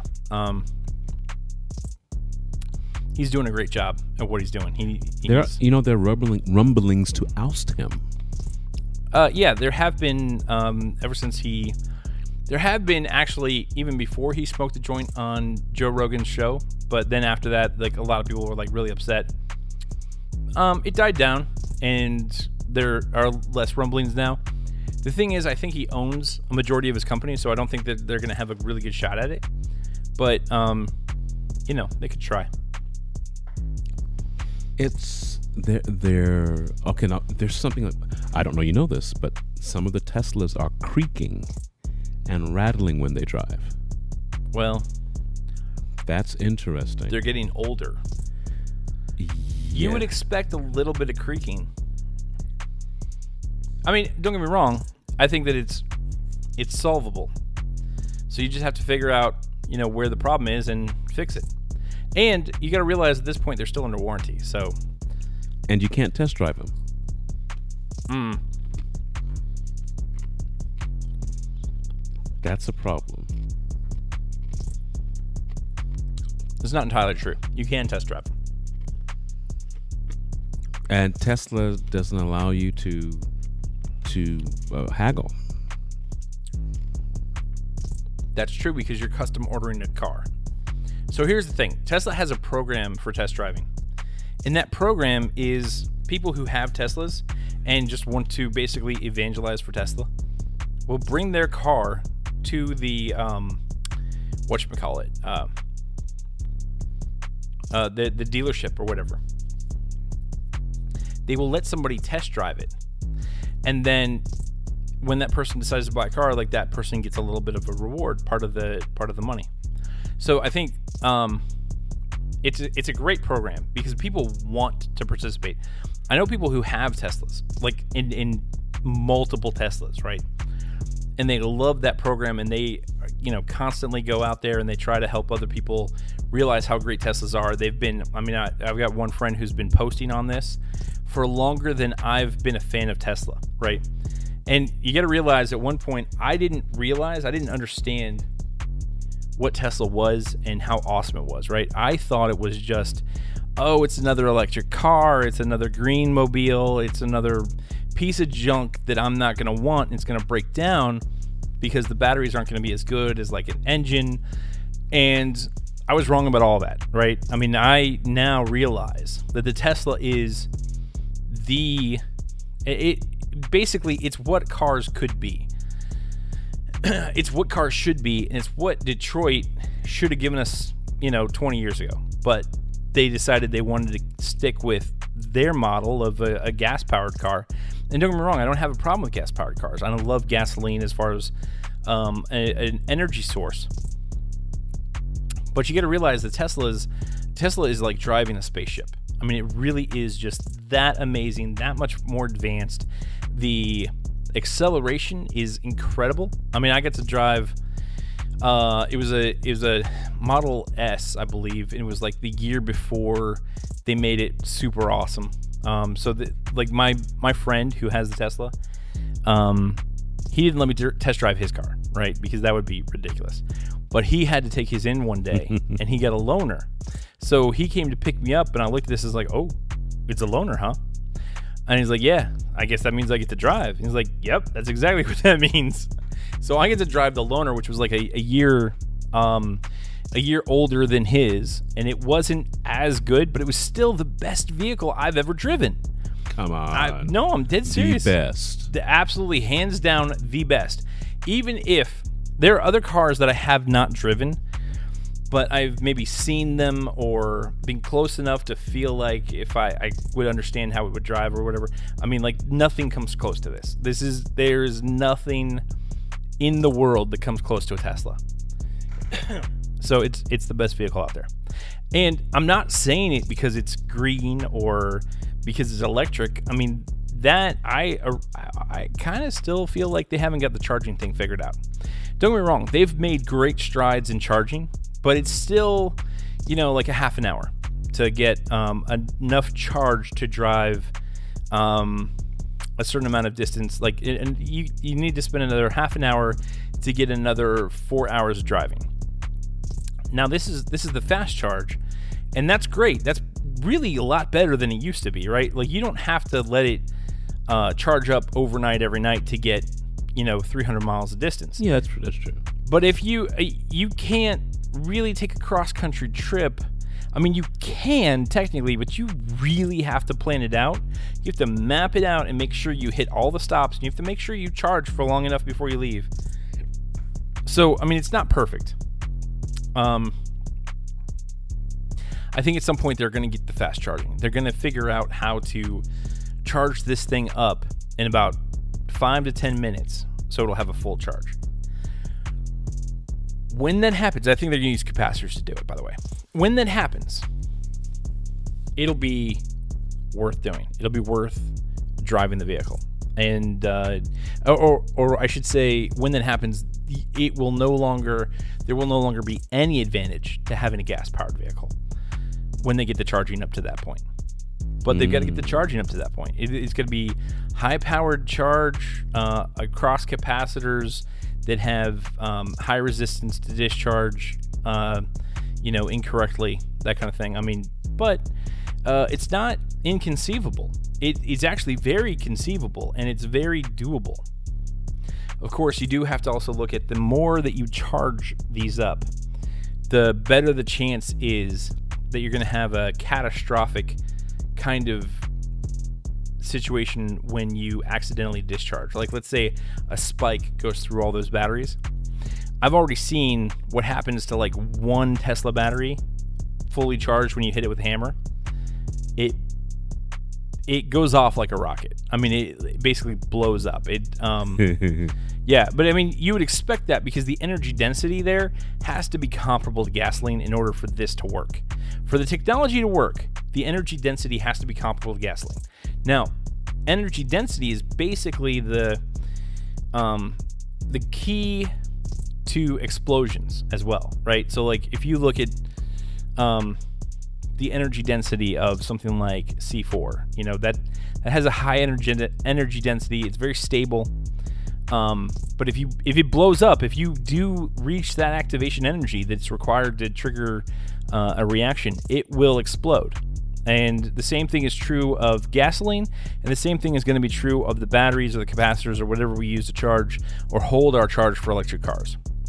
So it's not like it's really that different than what's going on now. It's just that you have to make sure that the new technology, and especially with new technology, you have to make sure that it's not really dangerous or more dangerous than the current technology. And that's really that's always been something of a challenge, right? So even we know, back in the days of Ford, Volvo, or what was it, Novas, right? They exploded, and Ford said, well, how much are they really going to take from us? And we found out there's going to be quite a bit. So I think that Tesla, though, has a really great track record right now. They really haven't said, oh, we're going to... they haven't allowed any slippage in the manufacturing of quality, right? So the quality they have pushed for quality, they have maintained quality, and as long as they keep doing that, I think they're going to be the car to have for the foreseeable future. I hope so. And now they're affordable. Define affordable. Like $30,000. The Model 3. That's not for the nice one, though. Well, I mean, you're right. It's not for the sports car. It's not for the super luxury car. But they're still extremely nice. Okay? I mean, you have to drive one. You have to, go over there, make yourself, an appointment to have somebody come and let you test drive their Model 3, I mean, you will find out that it is a super nice car. It's better than any of the other cars. I mean, here's the thing. I haven't test driven a Model 3, so I got to kind of put that out there. But I know Tesla now, and I know that is going to be an awesome car. And I've actually seen them. I drag raced with one of those. I said, hey, you want to... I found a guy. He had, whatchamacallit, a temporary tag on his car. And I rolled down my window and honked at him and said, hey, what's up? And he's like... and so he told me that was the Model 3 that he was driving. And I said, hey, you want to race? And he's like, sure, I don't know. I mean, like, yeah, you'll beat me, but let's do it anyway. I drive, obviously, a gas-powered vehicle, right? So, I mean, it's a nice one. I got a V6, and a crossover and all that kind of stuff. I get the hatch that opens the back. Man, nice. I feel like this thing is the Flintstone car now. I mean, I wanted this car. I saved up for this car, and now I know that it's really just a rock that rolls around on the ground. It's a good car, it's a rock that rolls on the ground. Anyway, so you're comparing it to a hovercraft. You can't do that. Well, no, I mean, I really want that. When Tesla comes out with the hovercraft, that's the one I'm going to want, right? The one that hovers above the ground, doesn't need wheels.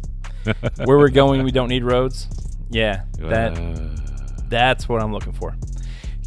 I've said enough times that the only way to solve the traffic congestion problem that we have in the United States is 3 dimensions. And at least at first, the first couple of people that get to go to 3 dimensions, they're going to have so much freedom. But then, of course, you'll have some regulation kick in as, more people get to it. You'll have to have, like, specific directions at specific altitudes. You'll have to have, like, methods of merging into 3-dimensional traffic and, general speeds and so forth. So there's gonna be stuff that happens at some point, but I mean that initially it is gonna be just pure freedom when we figure out how to get flying cars.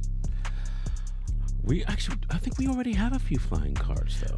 Yeah, there's some, but they're not really in production, and I think that's kind of the thing. Like, what I did see the other day? There's basically a drone that you can sit in, and it has something like somewhere between 12 and 24 propellers, and you can just fly it, right? The thing will fly, and it's gravitically stable, right? So like you sit in it, and it hangs down from the propellers, and then you basically just use joysticks to move it along. So in the same way that you use your joystick on like a regular drone, and one will be like forward, back, left, right, and the other one will be turn left, turn right, and that's really, I think, the way that the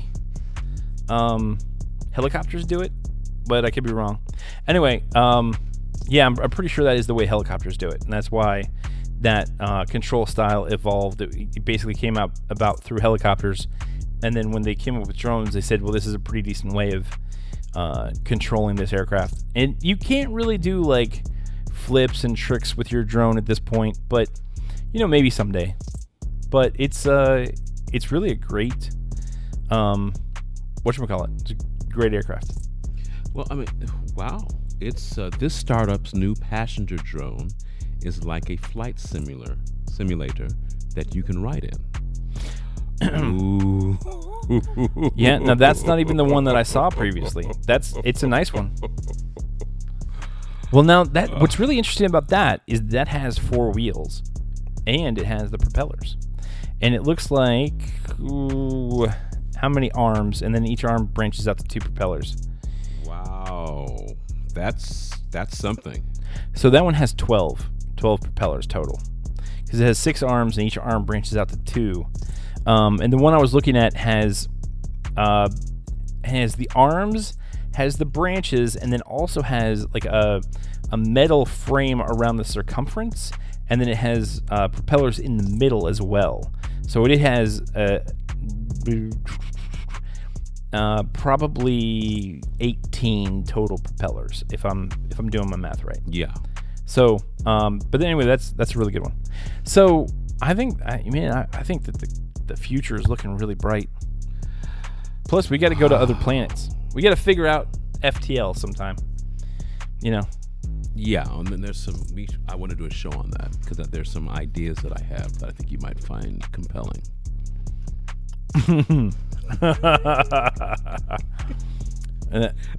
I know that's a joke of some type. There's build up for. Oh wait, that's the one right there. Go back down. Yeah, click on that. This one? Yeah. For those of us listening, yes. See. So actually, it doesn't look like it has a frame around it, but it does have 3 propellers on each arm.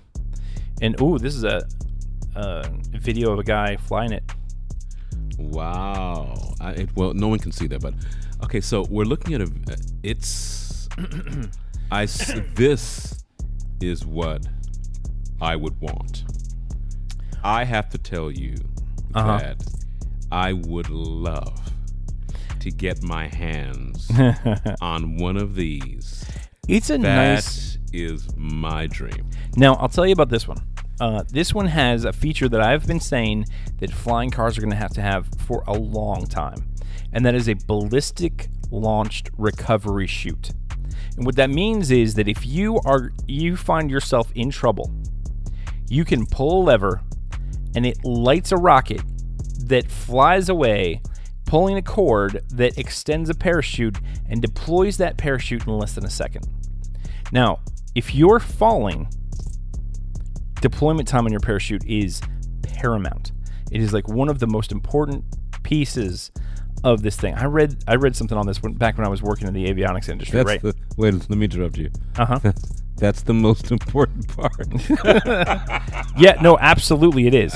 If you're falling, if you've lost control of your aircraft, the most important thing is that your chute deploys as quickly as possible.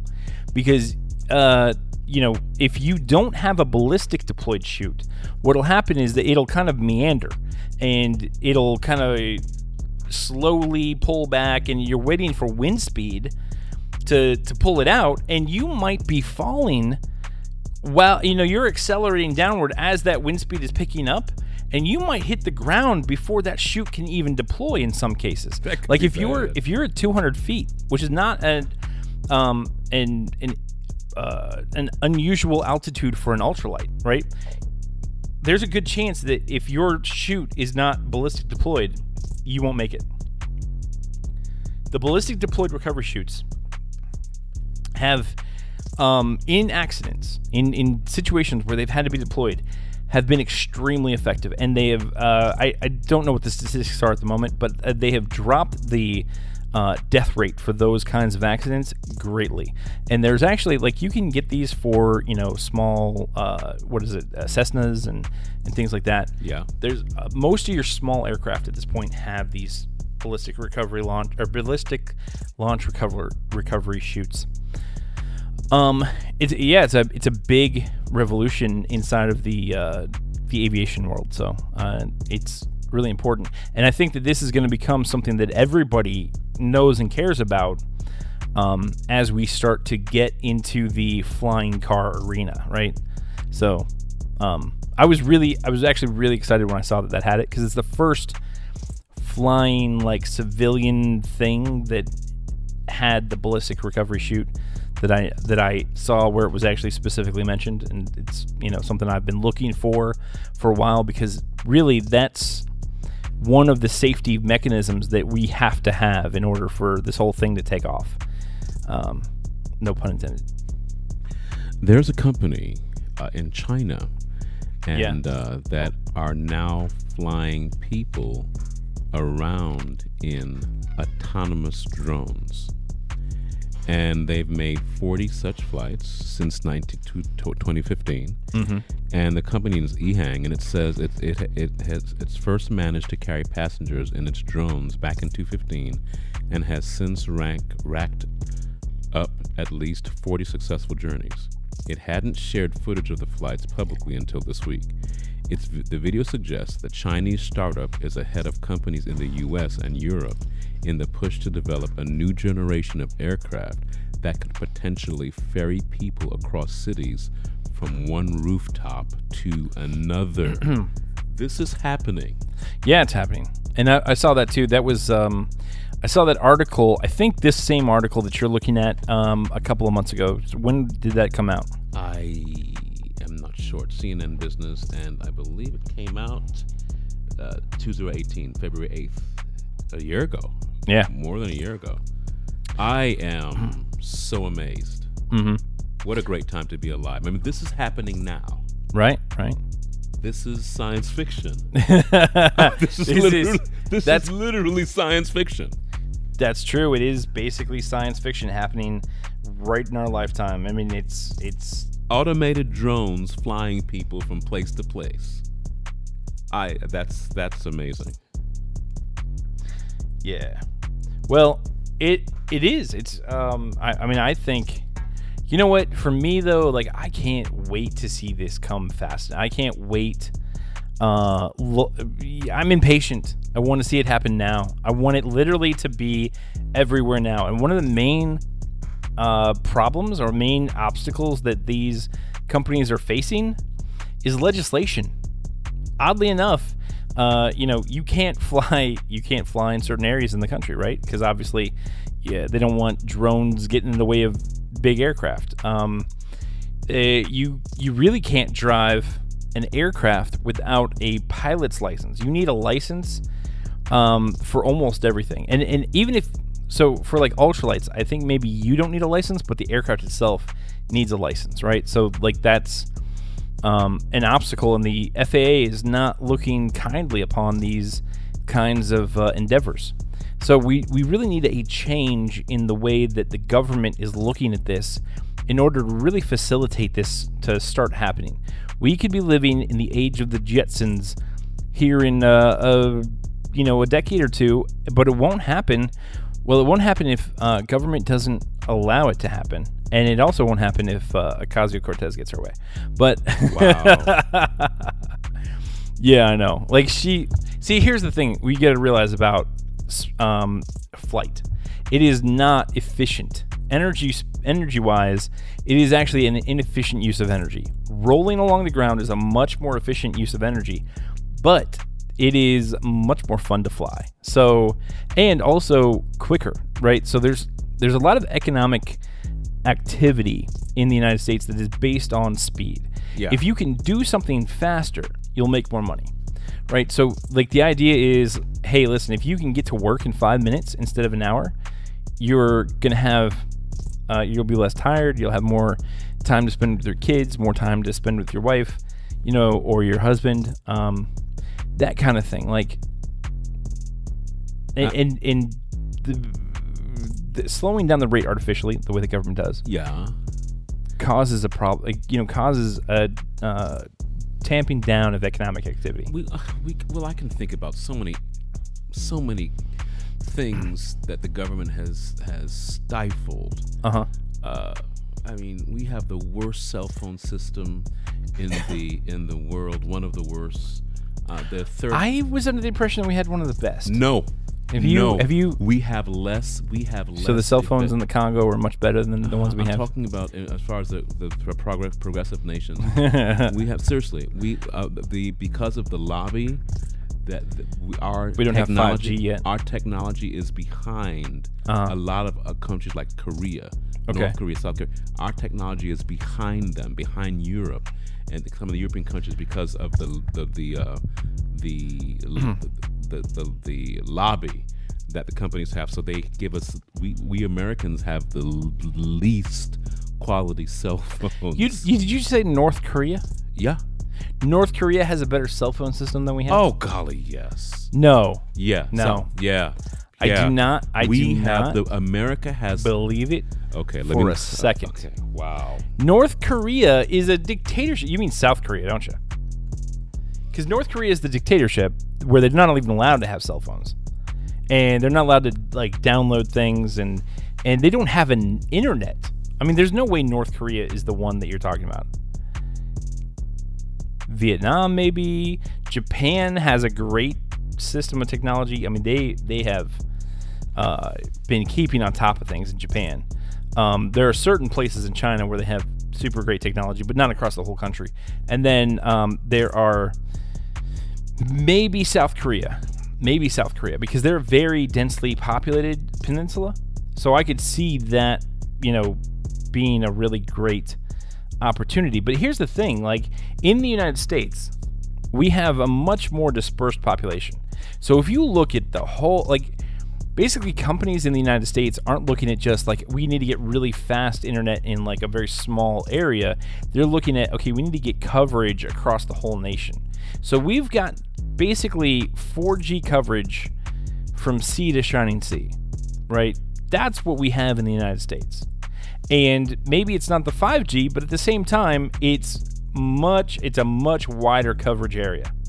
And I think that is there's a trade-off there.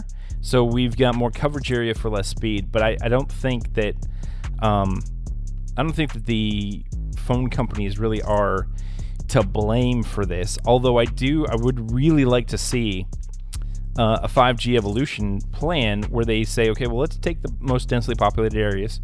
Now, and one of the reasons I say that is because we happen to live in the 13th most densely populated market.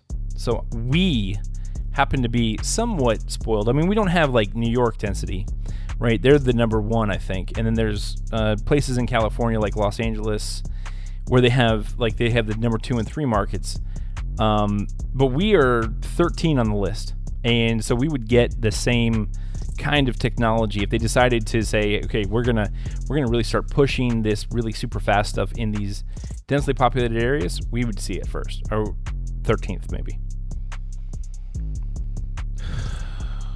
You poor man. Okay.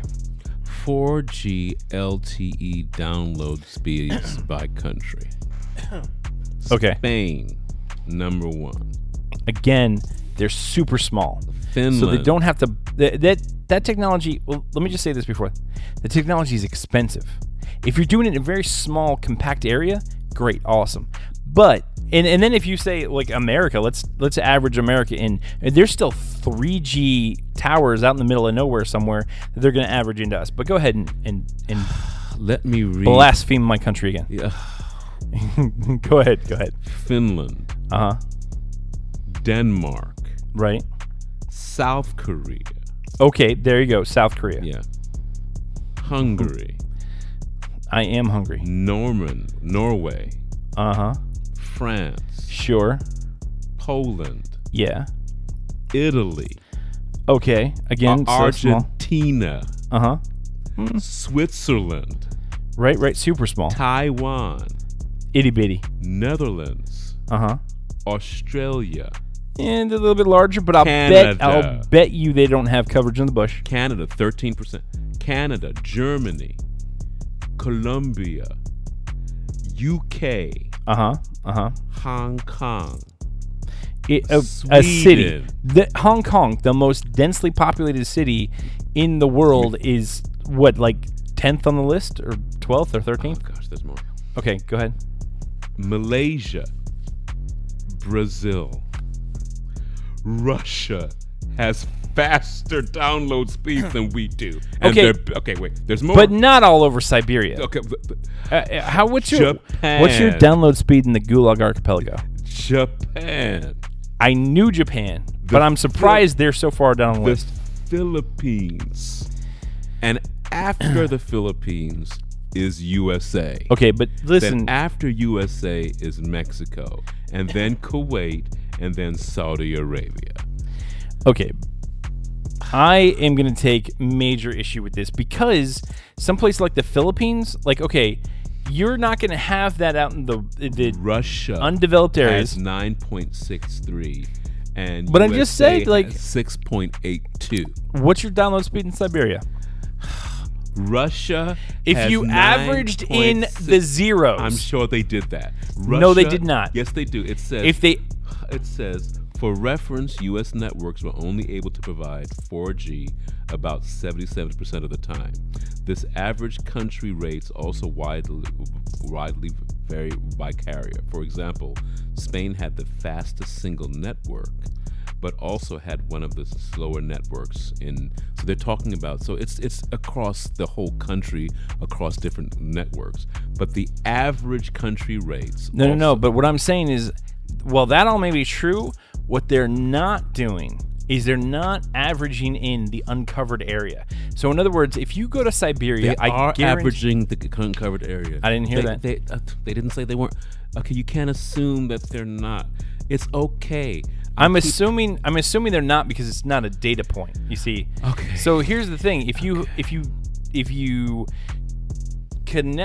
look at the data points that they're gonna have, it's going to all be existing networks and so forth. But I guarantee you that Russia does not have literally a sea to shining sea or gulag to shining gulag carrier system that's going to give you coverage across all of Siberia and all of Russia, right? So that doesn't exist. What they're saying is basically in Moscow, that's what your speed is. In Moscow, your speed is better than than the average of all of the places in the United States. And I'm going to point out that they tested places like the middle of the country, where maybe You do not know that. I like me, and I can respect that. You are saying you need to see their work. I will never argue with you about that. I'm not saying that you need to see their work. Yes. You need to see who they tested, what was their testing. But also, limits. I know how math works, right? I mean, how averages work. Yeah. So they're not averaging in a zero. They are. For It says that they're averaging the lowest and the highest. And no. But the lowest isn't a zero. In other words, that's not a zero. I'm saying the uncovered area. They're not averaging that in. You do not know that. Maybe they are, maybe they aren't. But I'm assuming there aren't because they basically ignored that point. Okay. I'm going to simply say that nonetheless. Listen, this is all envy based, right? This is saying like America's not the best, America's not the greatest, but the truth is America probably has the highest speeds in populated areas, or one of the higher speeds. No, it doesn't. In populated areas. No, it doesn't. No. I'm saying when I say populated, I mean densely populated, like New York City, Los Angeles. No, and here it doesn't. I mean, Spain. I'm giving you once again. Yeah, they have one of the fastest networks. No, it's 18.24 4G LTE download speeds by country. 18.24 Mbps. PS. I've known this. USA has 6.82. Right. Hold on a second. All I'm saying is that it's not because the technology isn't there. It's because of the lobby, sir. It's because it's cheaper for them to sell us an expensive service, $800, $1,000 phones with cheap service, with a lowbrow server and not upgrade their networks to support what other countries have. Even countries that we consider kind of third world. Philippines has better rates than ours. We consider them third world. What was your top speed there? Top speed was Spain at 18.24 Mbps. That's megabits per second. Yeah. Okay. You know what my download speed is right here? Yeah. 55.2. Go on. And I'm doing my upload test right now, and I'm about to get my upload test. And this is on my mobile phone that I'm doing this. 55.2 download, 73.6 upload. Here in America. Okay, now once again, I understand that's an average, but what I'm saying is we have coverage, even if it's poor coverage, in almost every part of the country. So when you do an average, our poor coverage is actually making us look worse than a country like Russia, where I guarantee they don't have coverage in Siberia and in many of the frozen parts of the tundra, and yet. But they have it in, their speed is concentrated in the populated areas. We actually have coverage almost everywhere. And our actual speed is like really super awesome. So, I mean, you can say whatever you want about averages, but I mean, I would rather be here than Siberia. That was not the conversation. No, I don't know. Conversation. That was their conversation. That was their subtext. No, the subtext. America's not the best. That's what they're trying to tell us. And I'm not saying we have to be the best. I'm just saying we're better than they've listed us. Okay, I don't know. I'm just reading the data, man. I've always believed that I've always believed that we are being shortchanged because of the lobby, man. I believe that they give us less service for more dollars. You know what though? I don't think so, because they're giving us we have options. Like right now, I'm with AT&T, right? I could choose T-Mobile or Sprint or Verizon. There are options if I wanted them. That is true. Okay, so, I mean, I'm not stuck with anything. And I actually, quite frankly, what I just proved here, like I remember when I used to do this test on a iPhone 4 or whatever, and it was like 1 up and 5 down and stuff like that. I mean, it has gotten a lot better. Are you using Wi-Fi or are you using the network? I'm not gonna. I plead the fifth. There you go. Because David has special Wi-Fi in his home because of his company. So I'm just saying. I was gonna let you go on and on as if I do not remember, but sir, I do remember. Hold on a second. Yeah, see, you want me to shut off that network? David has because he works because he in the studio. He also does some other work. Software consultant. As a software consultant, so he has to have a special dedicated line that has a certain amount of, so he can help clients. So let's get off of the dedicated network and go to the real service. Oh, this is gonna be bad for you, Lou. Tell me. I don't get. I'm at 43 right now. Go on. And this is with 44.7 without my network. Okay, good. So at least you know what? Good. Okay, but the upload speed's going to suffer because I have 100 up, 100 down here in my house. Yeah, but that is not standard, right? So did you pay extra for your speed, sir? I don't pay extra for the phone speed.